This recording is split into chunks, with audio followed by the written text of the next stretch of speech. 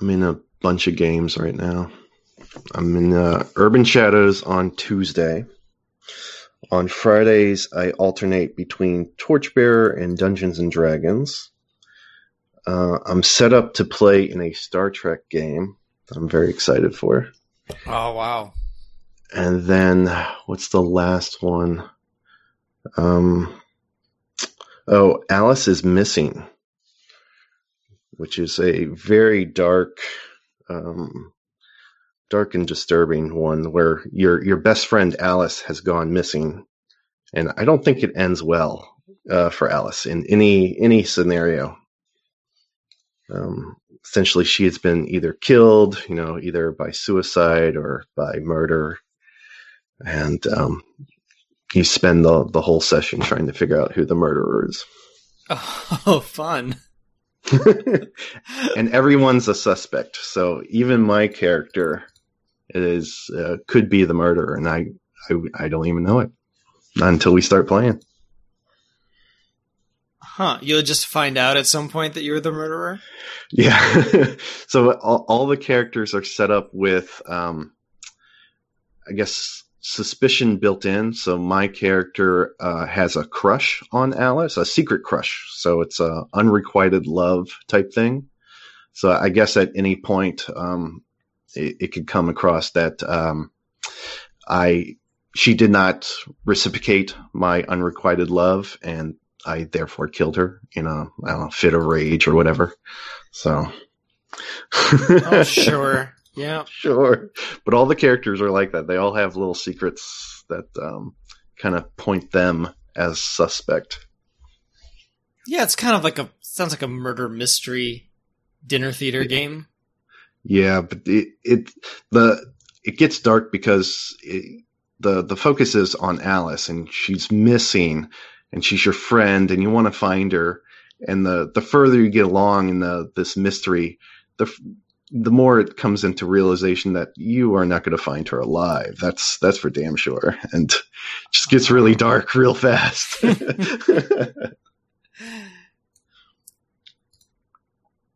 Hello. Hey, Will. Can you hear me? Well, I can hear you. Have you both watched Search Party on HBO Max? No. Oh, it's so fucking good. It's kind of like what you're saying. It's about some millennials. They're out of college. Their not even friend, but like college mate goes missing, and then one of the girls becomes very fixated on finding her, and her friend group can't figure out why she's so interested in finding this missing girl. But it's because she's not going anywhere in her life and is very unfulfilled. So she latches on to this girl, and her trauma is like the thing I'm going to solve and do. And it just spirals out in wacky ways. Like season 2 in particular is crazy. Seasons 2 and 3 are crazy. I love it. It's so dark and twisted. It's hilarious. Takes a little while to ramp up, but once it gets going, it is hugely enjoyable. It's a dark comedy. All right, Search Party. Yeah, so if you have HBO Max, hold on to HBO Max to watch that show. 3 seasons are available right now. Is that what you're doing? You're holding on to HBO Max? Not rage quitting? No, I'm not gonna rage quit HBO Max yet. There's a couple of horror movies I'm gonna watch before Halloween, and then I'm gonna dump it. Okay. Why do you think I'm gonna rage quit? Oh, well, I've got thoughts about episode 10. Episode 10 of Lovecraft Country. All right, well, I guess we'll get started. This is Hooplecast, and I'm Matt, and that's Will and Steve. Hey. Yeah. Show of hands, who liked the finale? What did it define like? Well, enjoyed. Define enjoyed.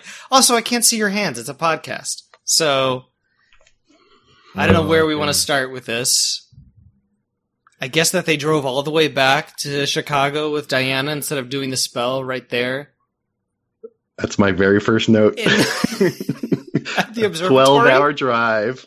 They brought her all the way there, and then they took her back. Oh, they took her with them? I couldn't remember. Yeah, they took her with them, and then they brought her back. So there's not a lot of space in that car either. So 4D. Yeah, that's right. She was in the back. Maybe they could have saved that arm if they didn't wait so long. maybe they strapped her to the roof like Mitt Romney's dog. Yeah, poor Diana. She had a rough go of it. Yeah. If you were doing winners and losers of this series, I think Dee is in contention for biggest loser. Just she's in contention. So I think there's someone else that gets the award. But What, Uncle George? oh, don't break too soon. Too soon for Uncle George. Diana had a really good scene though with her mother, where her mother was talking about how she went on a journey of self-discovery, and Diana was like, I don't care. You weren't here when I needed you. And I liked that, because that's very honest. And it's very fair. Yeah. And then just at the end, she was like, oh, you couldn't have helped me anyway. It's fine. It's like, ouch. But it's true, I guess. I wanted to see if the birthmark on Tick's back paid off. It didn't. No. Not at all. It was in the book that they pulled back from Tulsa, but other than just it being on a page, there wasn't any big wow factor for his birthmark. I don't know. I mean, like they get a magnifying glass and it turns out it's a map of where they need to go or something. I don't know. I don't know. What could it have been? It's the key to some puzzle. You gotta hit that symbol, hit the, brick with that symbol, and then everybody lives. The fact that they don't even point it out until episode 8. Is it episode 8? Maybe it's episode 7. But it was, the latter half of the series. Why introduce a new element if you're not going to make it something important? And I didn't feel like it was important. I suppose it was just to further illustrate his legacy and that he's somehow wrapped up in this family. He's a descendant of Titus Braithwaite, and therefore he's marked. Maybe it's like biblical. He's marked in some way. I don't know. Not important. You're right. Didn't really add much to it. We get to see Titus. They summon him after 15 minutes of blather. 15-minute vision sequence that just went on and on with the worst music of the season. I don't know what song that was, but I hated it. That's where they take the tunnels back to under the museum in Boston, right? So they go from Chicago to Boston by way of magic tunnels.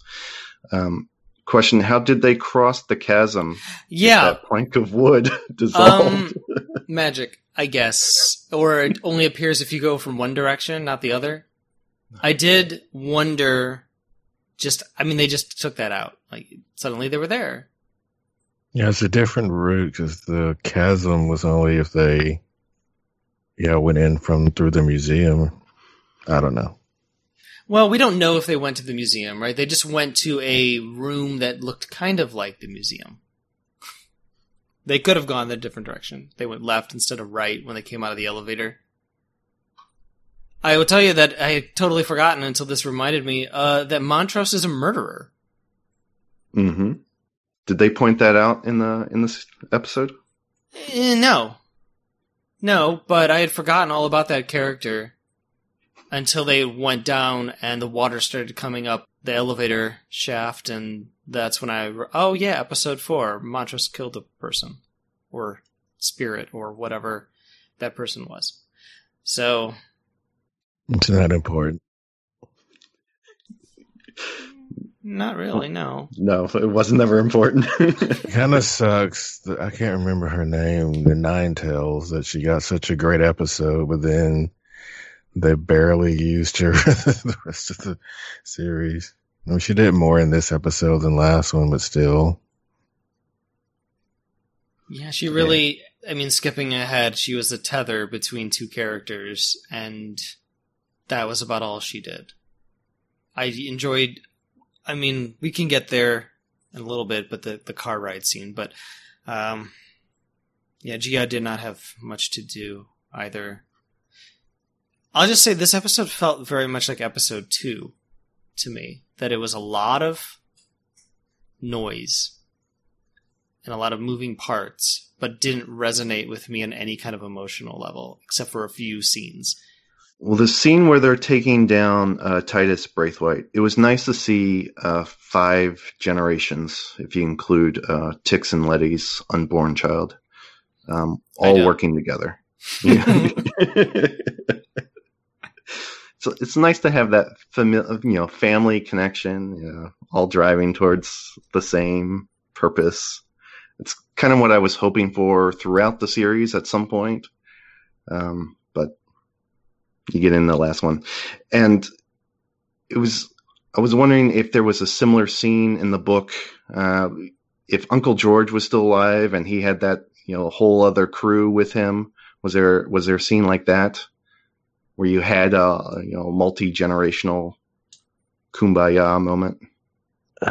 No. Not that I remember. But as we get further away from me reading the book, my memory isn't as good. That was like 2 whole months ago.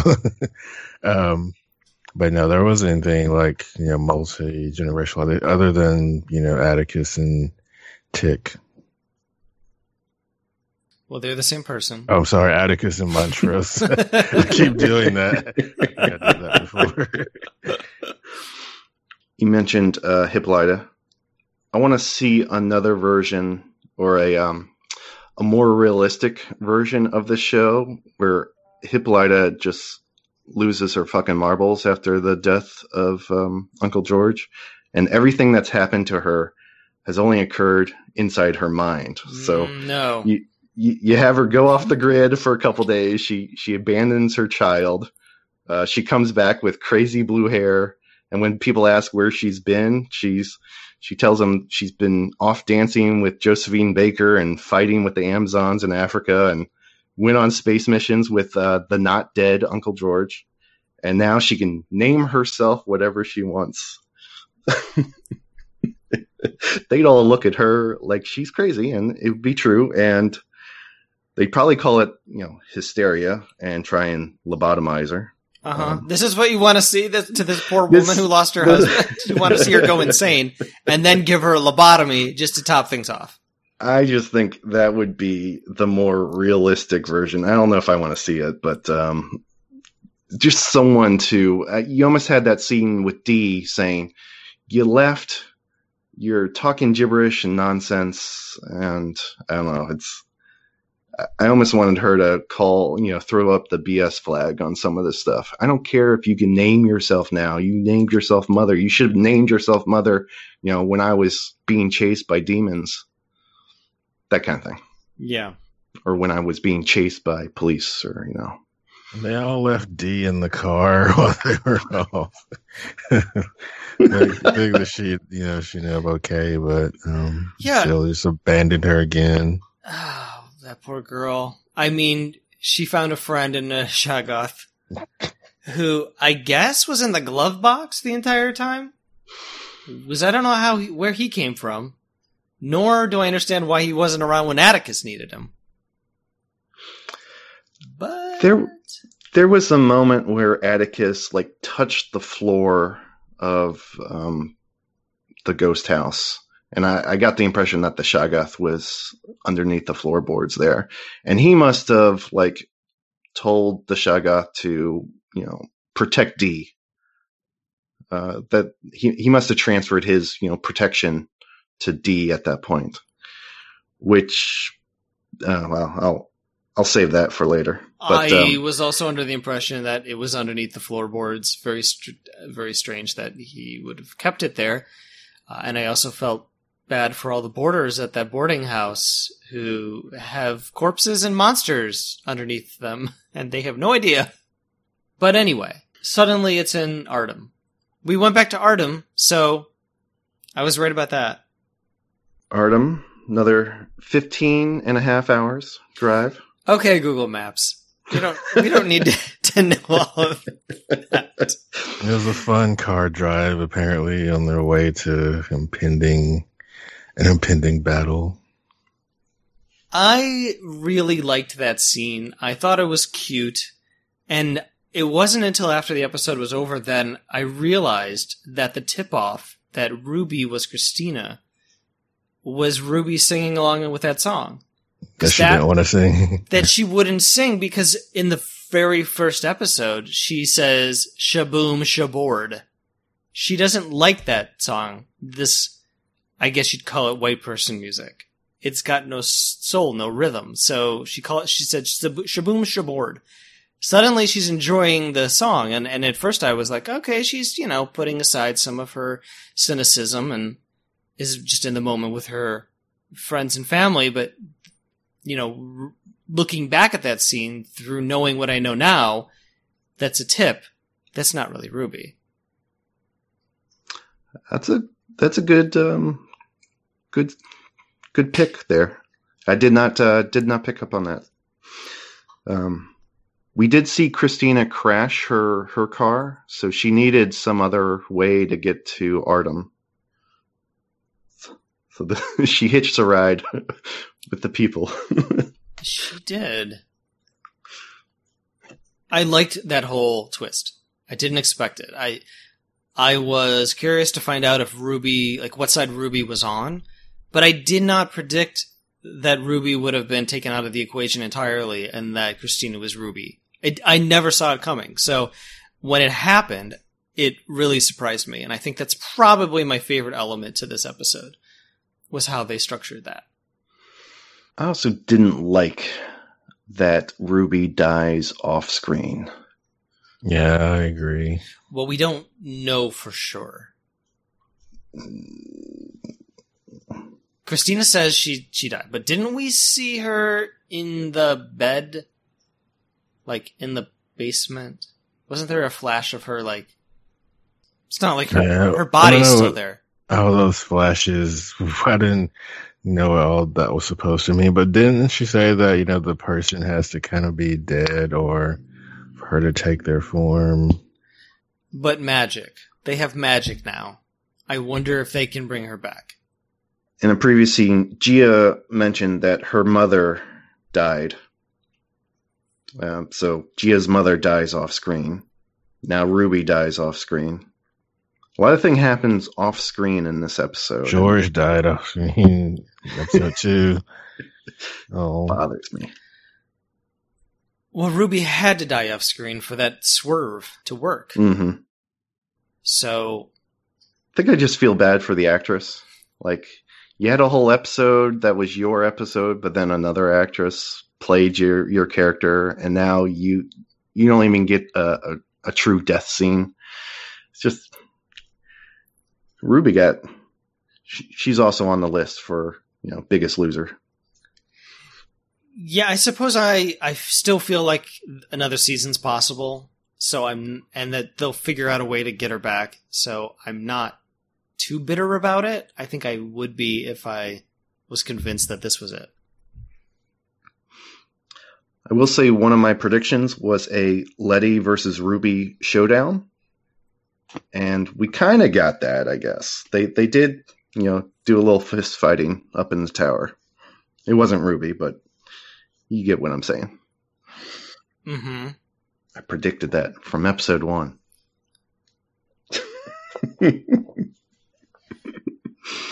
We get the their relationship was contentious. Yeah.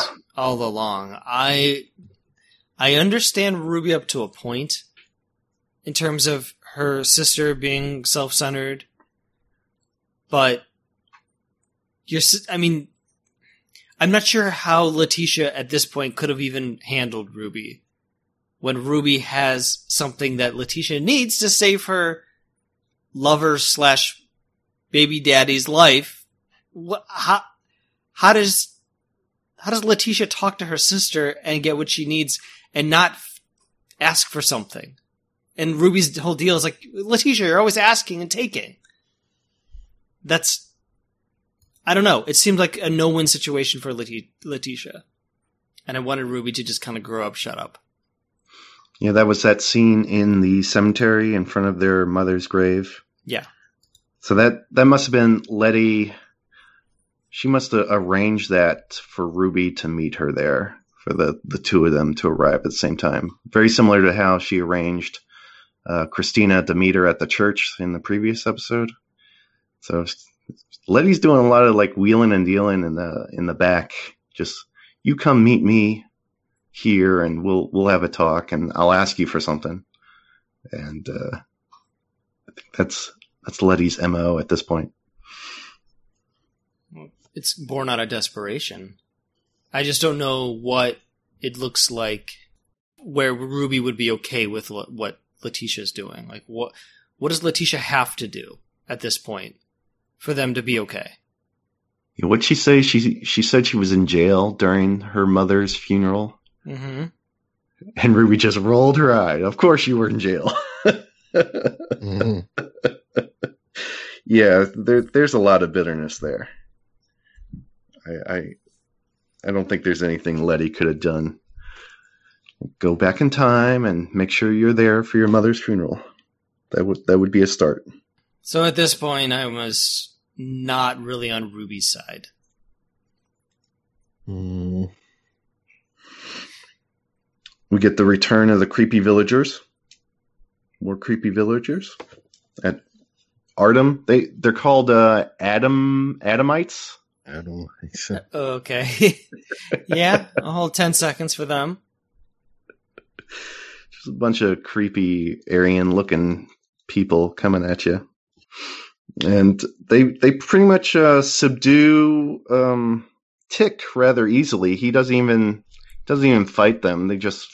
He follows them to the altar. Though I tell you, if I walked up to a ruins that had an altar with like straps to it, I would not be peacefully walking towards it or peacefully strapping myself to it. I mean, what was Tick? I'm angry at Tick for how he just accepted his fate so easily. Well, he said he would come to Artem, but he didn't say he would, submit to them easily, did he? I don't know.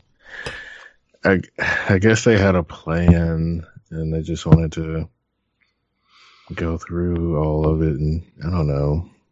Like, why did he die? Why did he have to die? Not that he's my favorite character or anything, but it seemed kind of like pointless.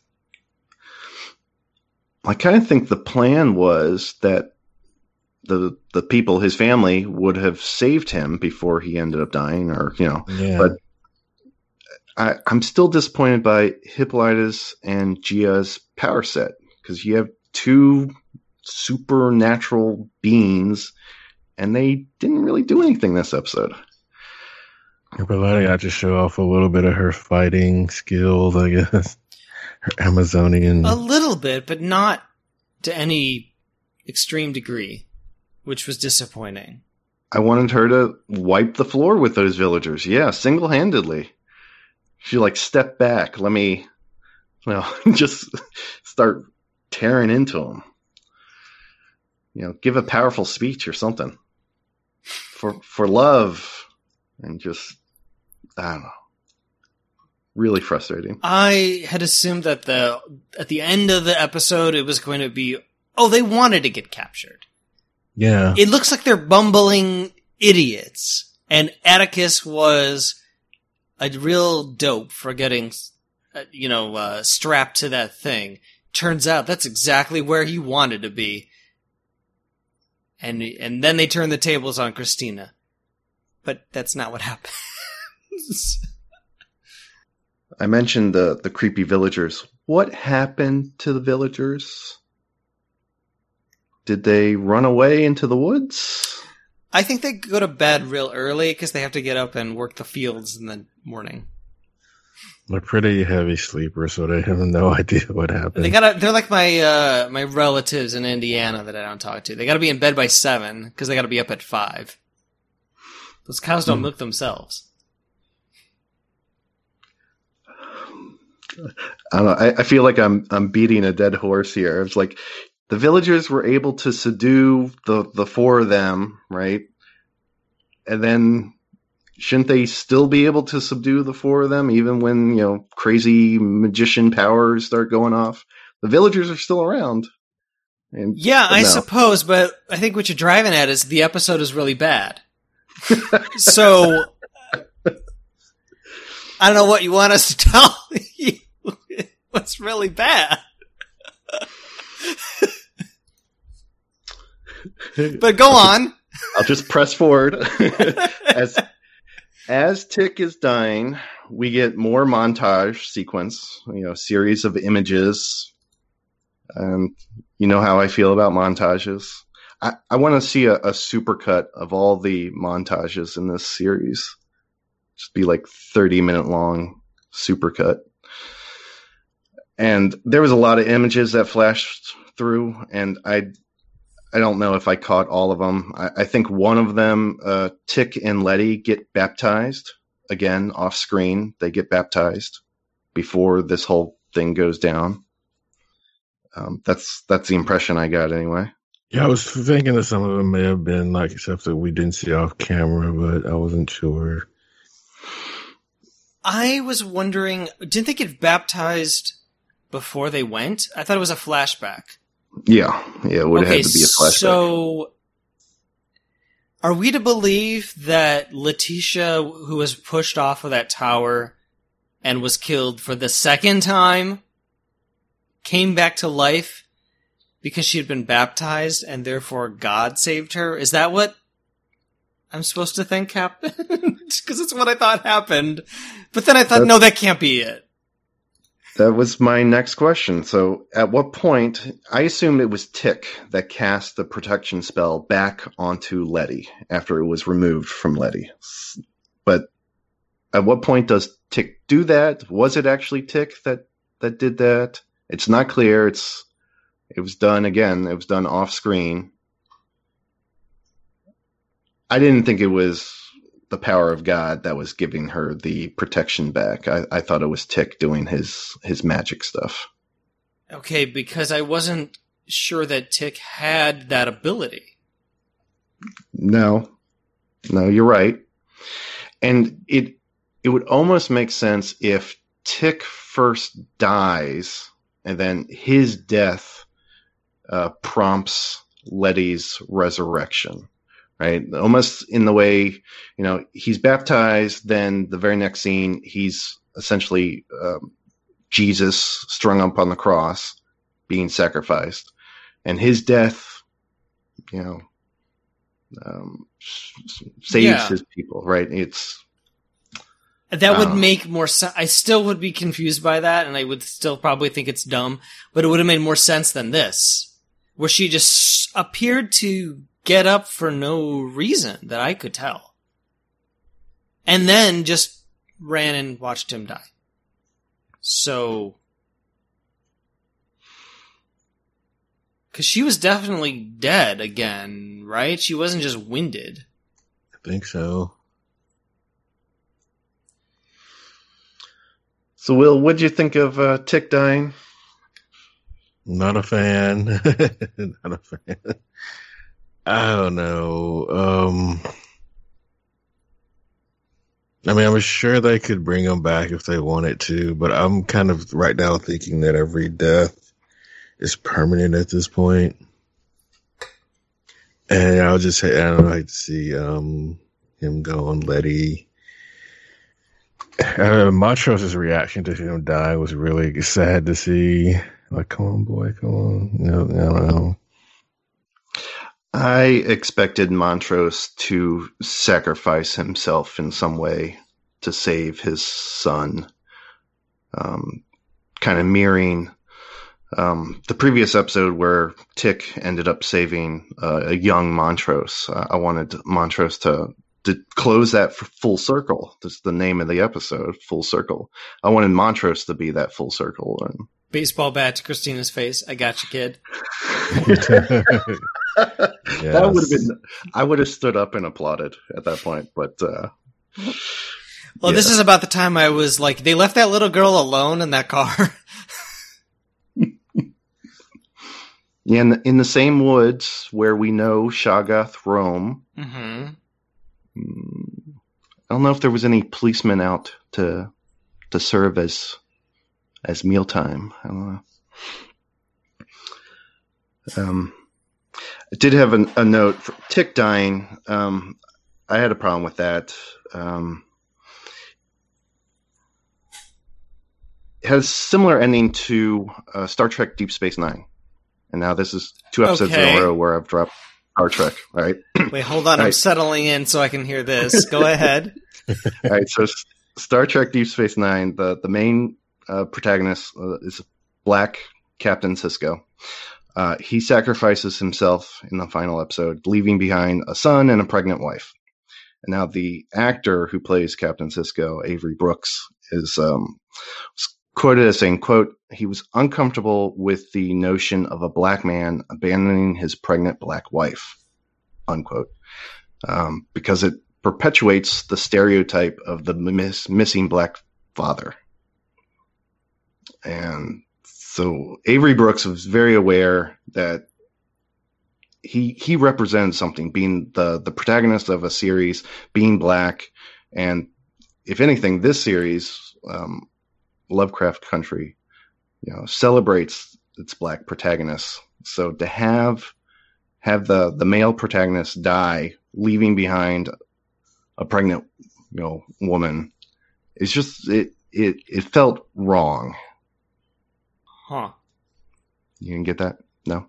Well, in both cases, it's a sacrifice that these brave men make, and I just don't connect it to the stereotype. I mean, Sisko's whole deal since the pilot of Deep Space Nine is that he's a prophet, and it made total sense at the end of that show that he would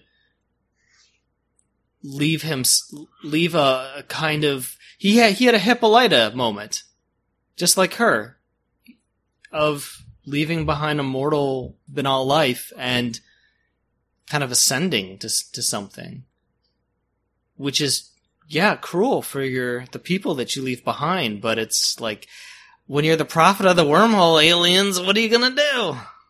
So there is a with Tick being this Jesus-like character and sacrificing himself for his people. Do we want to see Tick resurrected? Is that episode 1 of season 2? It won't be episode 1 if they do it. They'll build up to it, maybe like episode 3. But yeah, I would like to see Tick come back when he's not doing Marvel movies. Maybe he'll have time to be in episode 2, season 2. Oh God, what if it's a Twin Peaks: The Return scenario where he's back, but he's playing a dumber character. Jesus. He's not Dale Cooper. He's some non-Dale Cooper. In that case, I'm rage quitting. Oh yeah, then I would cancel. I would never subscribe to HBO again. Podcast done. I don't want it to be an easy out, but I think they can bring him back some way. Maybe it's a different version of him. Maybe the show takes place in the future and Atticus plays his own son. He plays his son George. The same actor, I mean. No, the same actor. The same actor. Okay. The same actor, but he plays his son in the future. Or they go to an alternate universe and bring a different Atticus back. Like Harry Kim in Star Trek. Yeah. There's something slightly different about this Atticus. I can't quite put my finger on it. Well, I get the feeling that there is no second season, that things are pretty much finalized. Unless you wanted to resurrect Tick. I mean, there's no one in this series that I'm really interested in. Maybe Dee. She showed up, Bionic Dee and the Black Shoggoth. I'd watch a spinoff of that. Well, why can't Letitia helm the series? Why can't she be the main character of a second season? She could. She'll have a baby in tow. Be more the Mandalorian in that case. Well, I wouldn't know about that, but sure. Just leave the baby in the car. Like they left Dee in the car.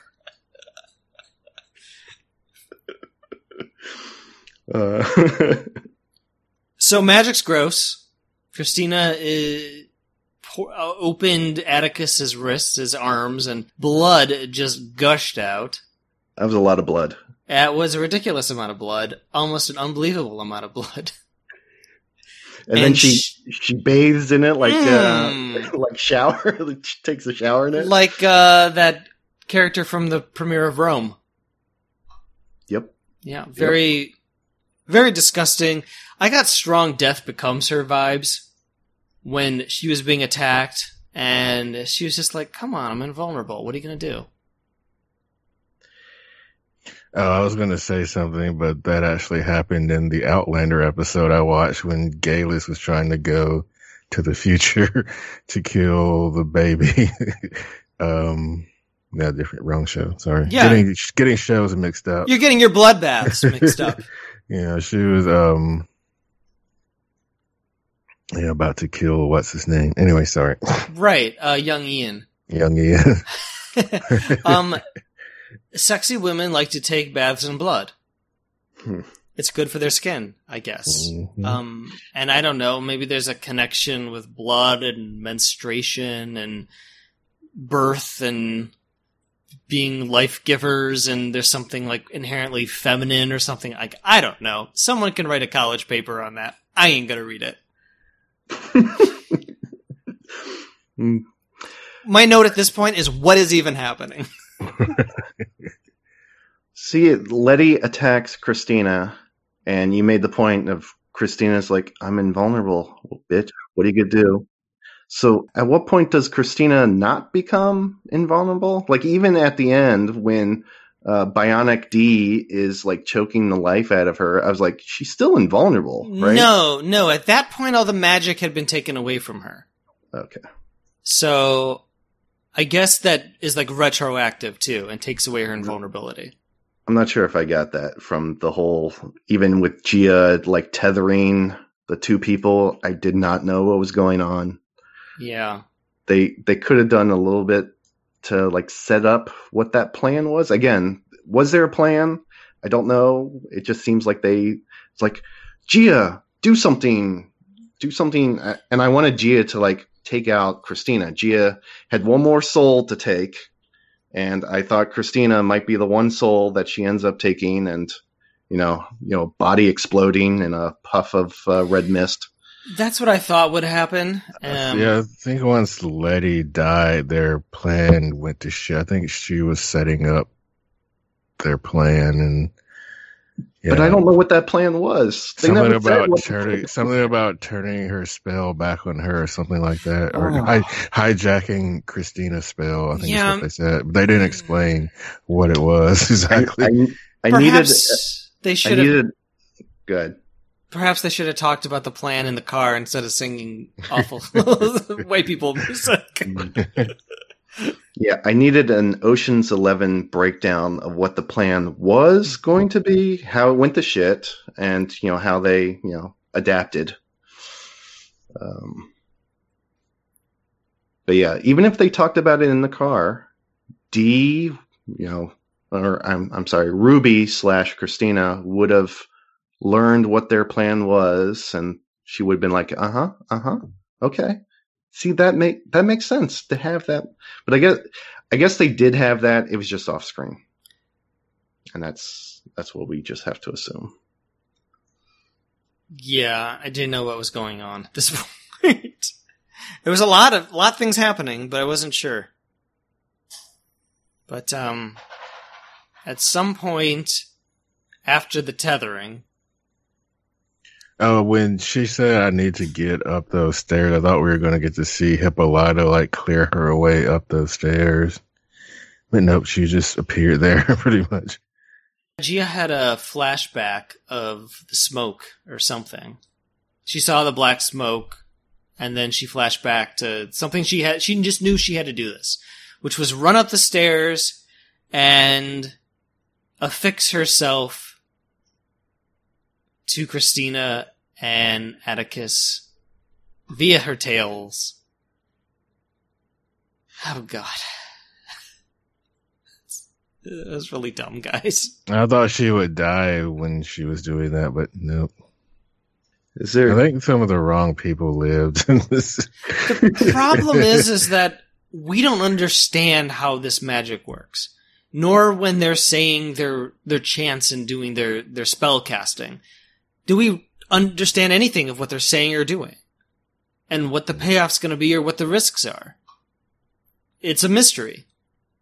So they're shouting and things are happening, and I have zero connection to any of it. Like, what are you trying to do? Why are you shouting, Letitia? What's supposed to be happening? You know, what are you expecting to happen? Yeah, I don't know. 'Tis a mystery, but ultimately the magic is stripped away from Christina and all white people, although I don't know how that's defined. And then all black people, and I don't know how that's defined. Only black people, only the magical black have people have it. Yeah. So what if you are multiracial? How much black do you got? I mean, how much white can you have in you and still be able to use magic? Yeah, that was my question. I don't know. I don't know what the parameters are, but this is kind of like the Buffy season 7 finale when all the potentials become slayers. It's giving power to the powerless. That's ultimately what the message is supposed to be. Giving power to the powerless. But it's 55 minutes of garbage before we get there. But anyway, Dee has a bionic arm, so that happened too. She straight up murders someone. Now, Caleb doesn't die in the book, right? Right. Doesn't he just get his magic taken away from him? I can't remember if it's all of his magic that's taken away. I know his invulnerability is taken away, but I can't remember if it was everything. But, yeah. I feel like that's a more fitting end to a villain. If Christina had lived, but all of her magic had been taken away, and she had to live as a normal person, I feel like that would have been a kind of justice that I would have found satisfying. That she's dead, if there is a second season, I'll be disappointed that she's not around because she was a lot of fun. Yeah, I don't think there will be, though.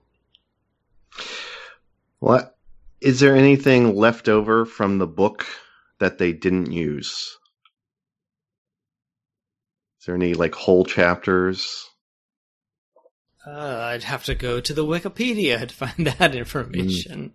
Yeah, I don't think there are. Yeah, I'm not sure that there is. So the source material has runneth out.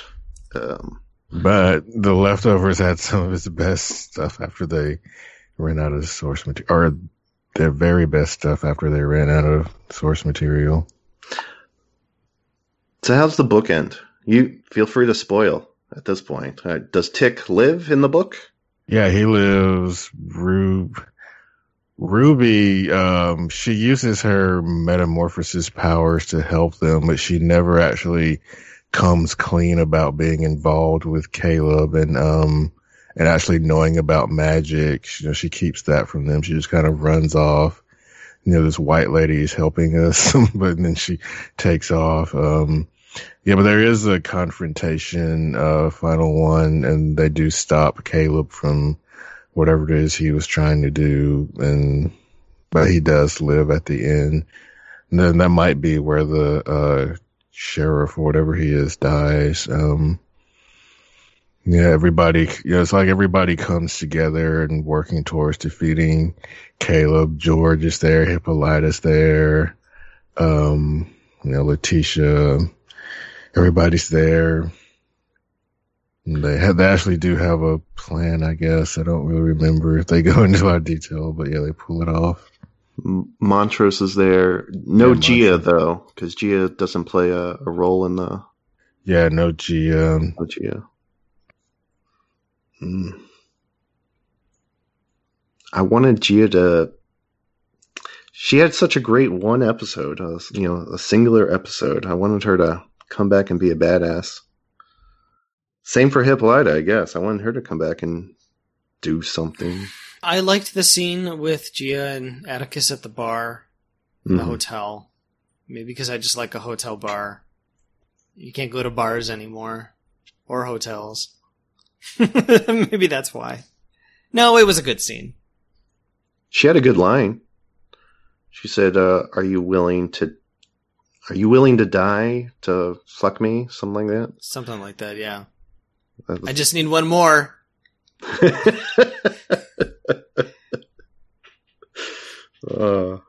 Just scare him away.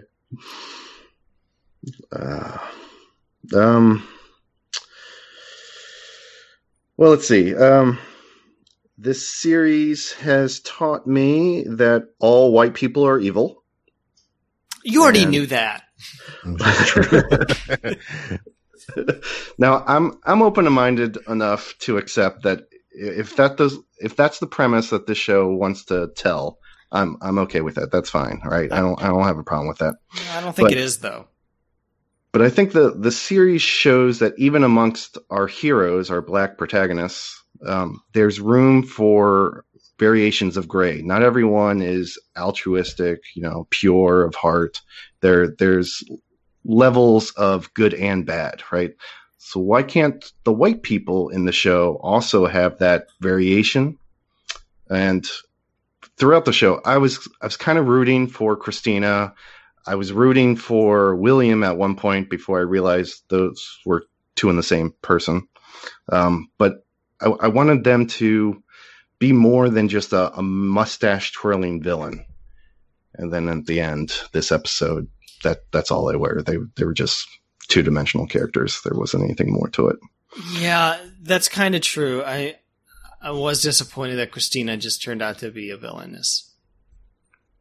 And I kind of was rooting for her only because the actress was so good. I really loved her performance. I thought the way they introduced those two characters, Christina and William, they were at least allied with our protagonists at some point. Like there was, in that first episode, there was the truck of rednecks chasing the Woody, and Christina in her car was able to flip the truck and stop them. So I thought they at least would be on the same side to a point. I mean, I'm okay with, but no, it just. Yeah, I think in the book, Caleb was a little more.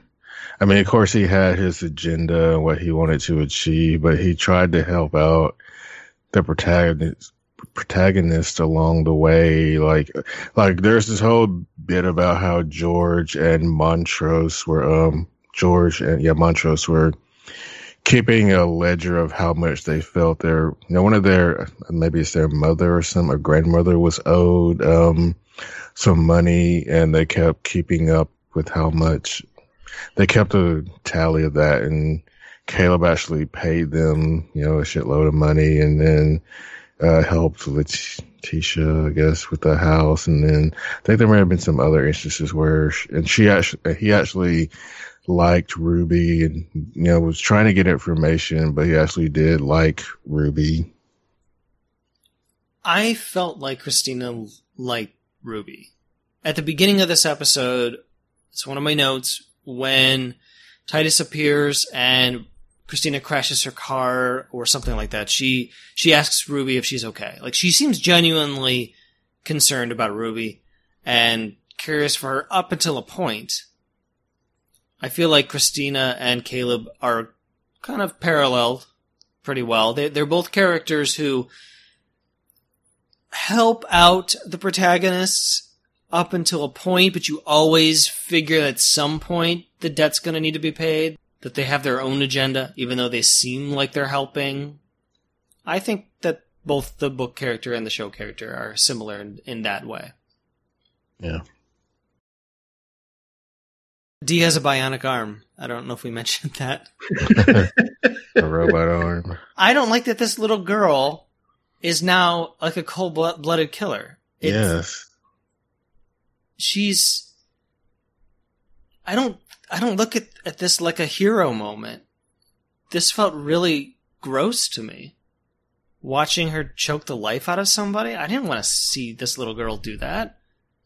It really unsettled me. I feel like she's lost herself in this. She's lost her innocence, yeah. Yeah. I didn't like it.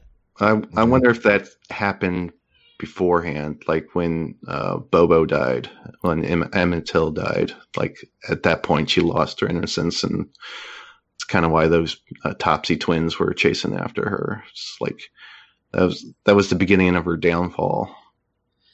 Well, yeah, it had nothing to do with her society that pushed it upon her, and she's just a victim. Yeah, that's what I don't like, is that if this was supposed to be the hero moment, it didn't feel like that to me. It didn't sit with me that well. It felt like she was a victim. Yeah. And I won't say that it didn't feel wrong, because as you point out, the death of her friend, even if it hadn't been her friend, it was such an awful thing that had happened that it totally... the childhood was over. Her childhood was over. So it made sense that she went down this path, but man, I didn't like it.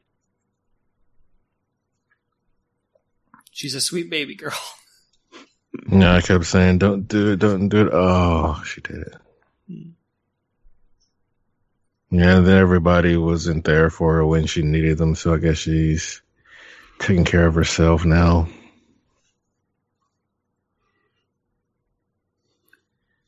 So she had to grow up too fast. Christina's dead. Ruby's dead. Atticus is dead.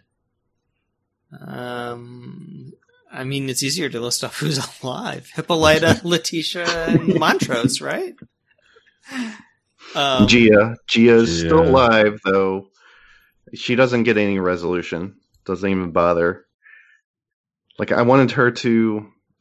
suck that last soul out of Christine and then become, a human, a girl. She gets to live her life free of being a monster. But do you think she wants that, or has she made peace with who she is?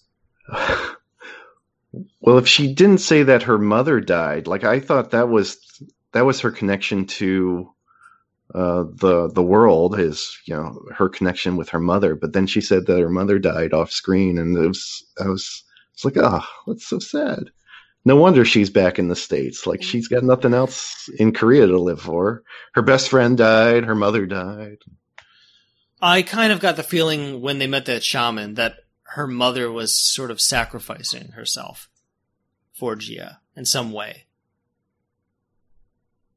I'm not really sure how that all worked out, but again, I'm not really clear about all the rules of the supernatural in the show. I feel like it's a more powerful story if Gia accepts the truth of who she is, and she lives her truth,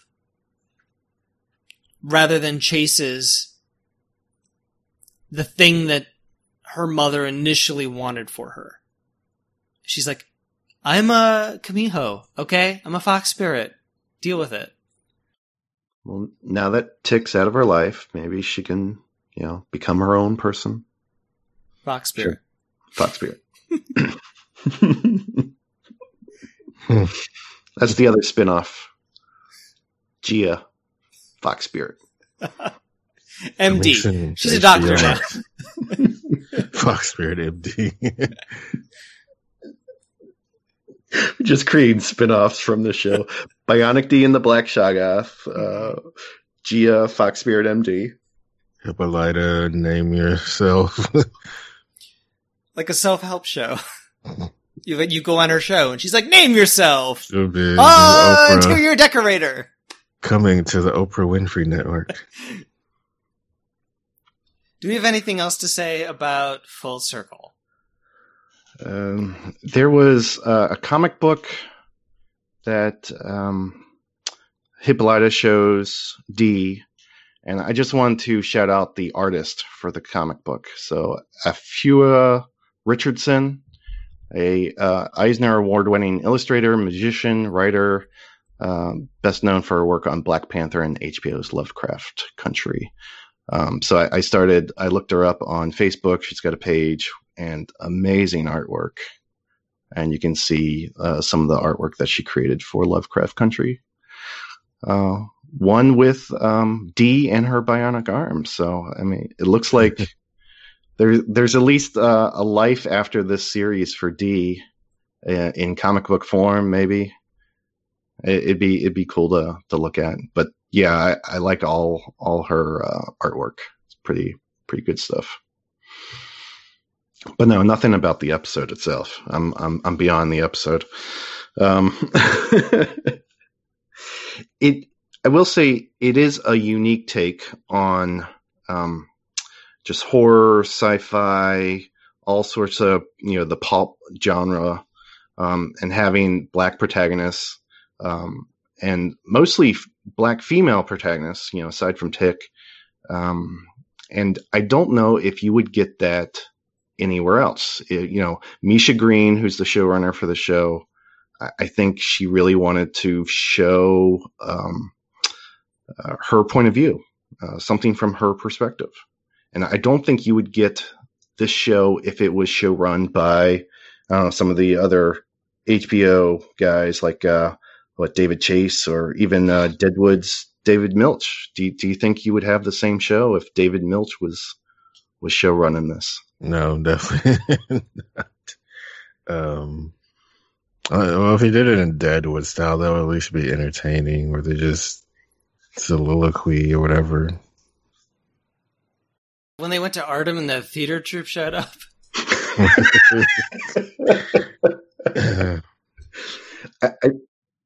I think David Milch would do a good attempt because he does write good, strong female characters, but after last year's Deadwood, the movie, which you didn't like, but the rest of us were okay with. I would have no faith. Yeah, because that movie reintroduced all these women and then did nothing with them. Yeah. It was... You know what? It was comfort food, and I was fine with it. Well, this episode, Full Circle, did not fulfill a finale. HBO's got troubles doing good finales. We can list off good finales on one hand. Let's do it now. 6 Feet Under. The Leftovers. The Wire-ish. Did we like the Watchmen finale? I feel like we did. Yeah. I didn't like the Watchmen finale. You had problems with Angela's being shunted to the side. Yes, I did. Better than this, though. Yeah. Yeah.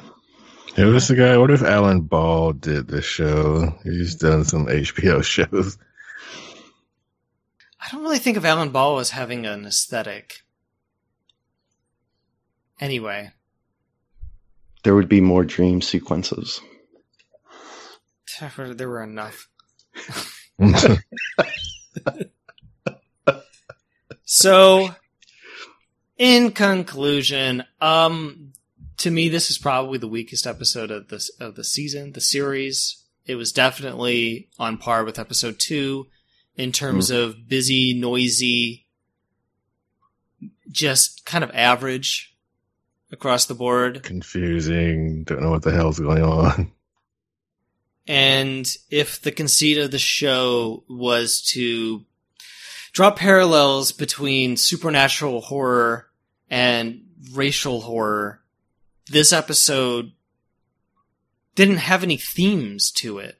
It was just story driven. There's nothing resonate with me on any kind of intellectual or emotional level. It was just, we're going to wrap up the plot. And it made it feel pretty meh to me. But as on the whole, I'd still probably recommend the show to a person. It's just, I would say, the caveats are that there's some outstanding episodes, and then there's some crappy episodes, and it's kind of a wash. But I probably still would recommend it. What about you, Will?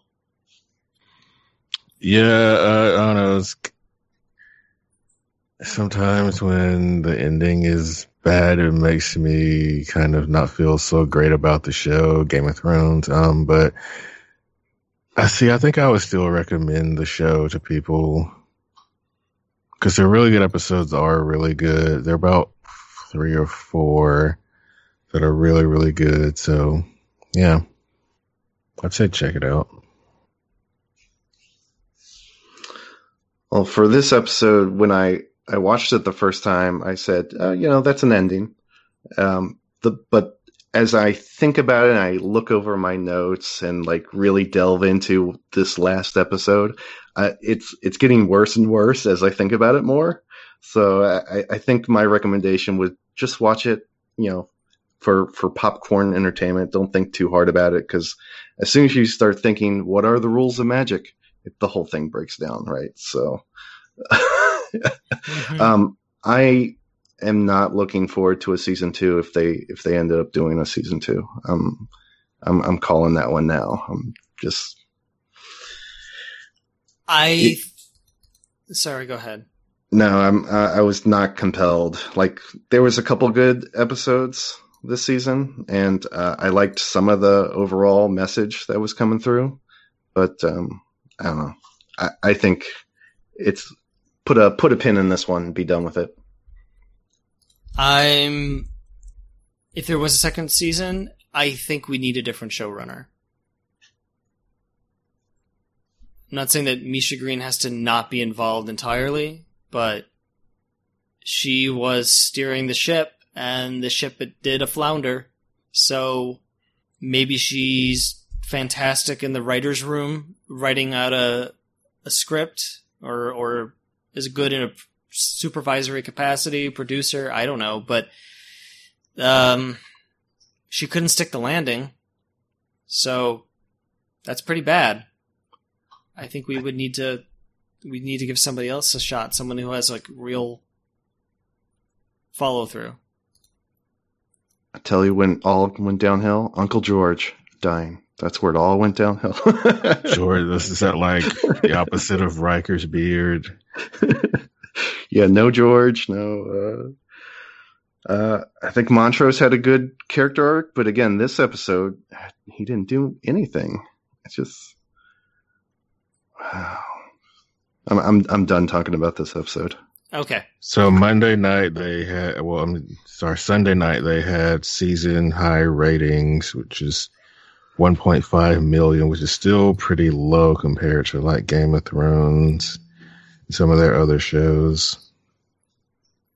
Yeah, that kind of news baffles me because it implies that people watched this episode and didn't watch the 9 other episodes. How could that be true? And October 26th, they have a special called Crafting Lovecraft Country, behind the scenes look featuring exclusive interviews with showrunner and executive producer Green, along with cast and crew. So maybe they'll shed some light on our questions. No, they won't. I did see a few clips off of Afua Richardson's Facebook page. He had a few clips. The Prop Master one looked interesting. He had some good insight. But yeah, behind the scenes might be interesting for this series. Might be more interesting than actually watching it. Janelle Monáe to perform VR concert for Lovecraft Country finale. Janelle Monáe will be performing a unique virtual reality concert to coincide with the season finale of the HBO series Lovecraft Country. The event, titled Music of the Cosmos, will air on October 19th at 10 p.m. following the finale of Lovecraft Country. It marks the conclusion to Lovecraft Country Sanctum, a promotional series of VR experiences designed for the Oculus Quest headset and centered around transporting viewers into the world of Lovecraft Country. Oh. Now, assuming those are still available, I think I might check those out. Yes. I will not be checking that out. You can report back. Tell me how it is. No, I will. All right. So, would you recommend reading the book for those who have not read the book? Yes. Yes, as well. All right. And it's not that long. It's a very quick read. Super quick read, and I don't feel like... The show just felt like everything was amped up. And the book felt a little breezier. Yeah, it's the horror in the show is just so amped up. The book is a little, it's a little lighter, I think. Yeah. I think it's better for it. But, yeah, I definitely recommend the book. All right. Well, I might do that. So that would be an interesting perspective to get. As someone who's watched the series first and then read the books. Who's this Horus person? What's his deal? Yeah. It's Caleb Bradley. Well, Caleb, I would at least just assume it's William, just a different name.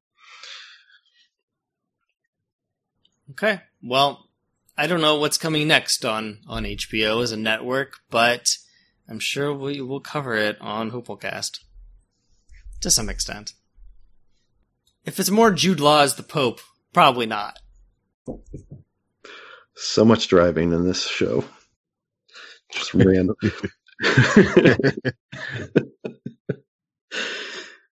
I've never taken that long of trips, like just to go and check in on one person, or I don't know.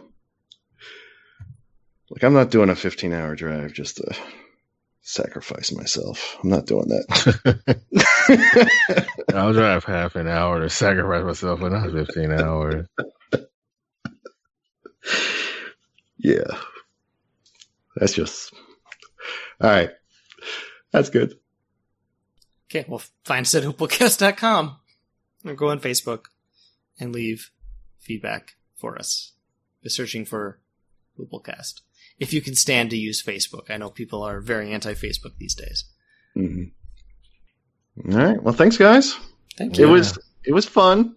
I had a few laughs, so I'm happy that I stuck it out and did it. There's no great sign-off.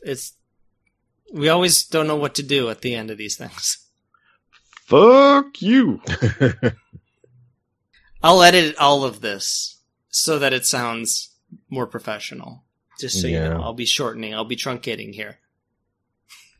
Don't believe it. Don't believe it. All right. All right. Thanks, guys. Bye. Bye.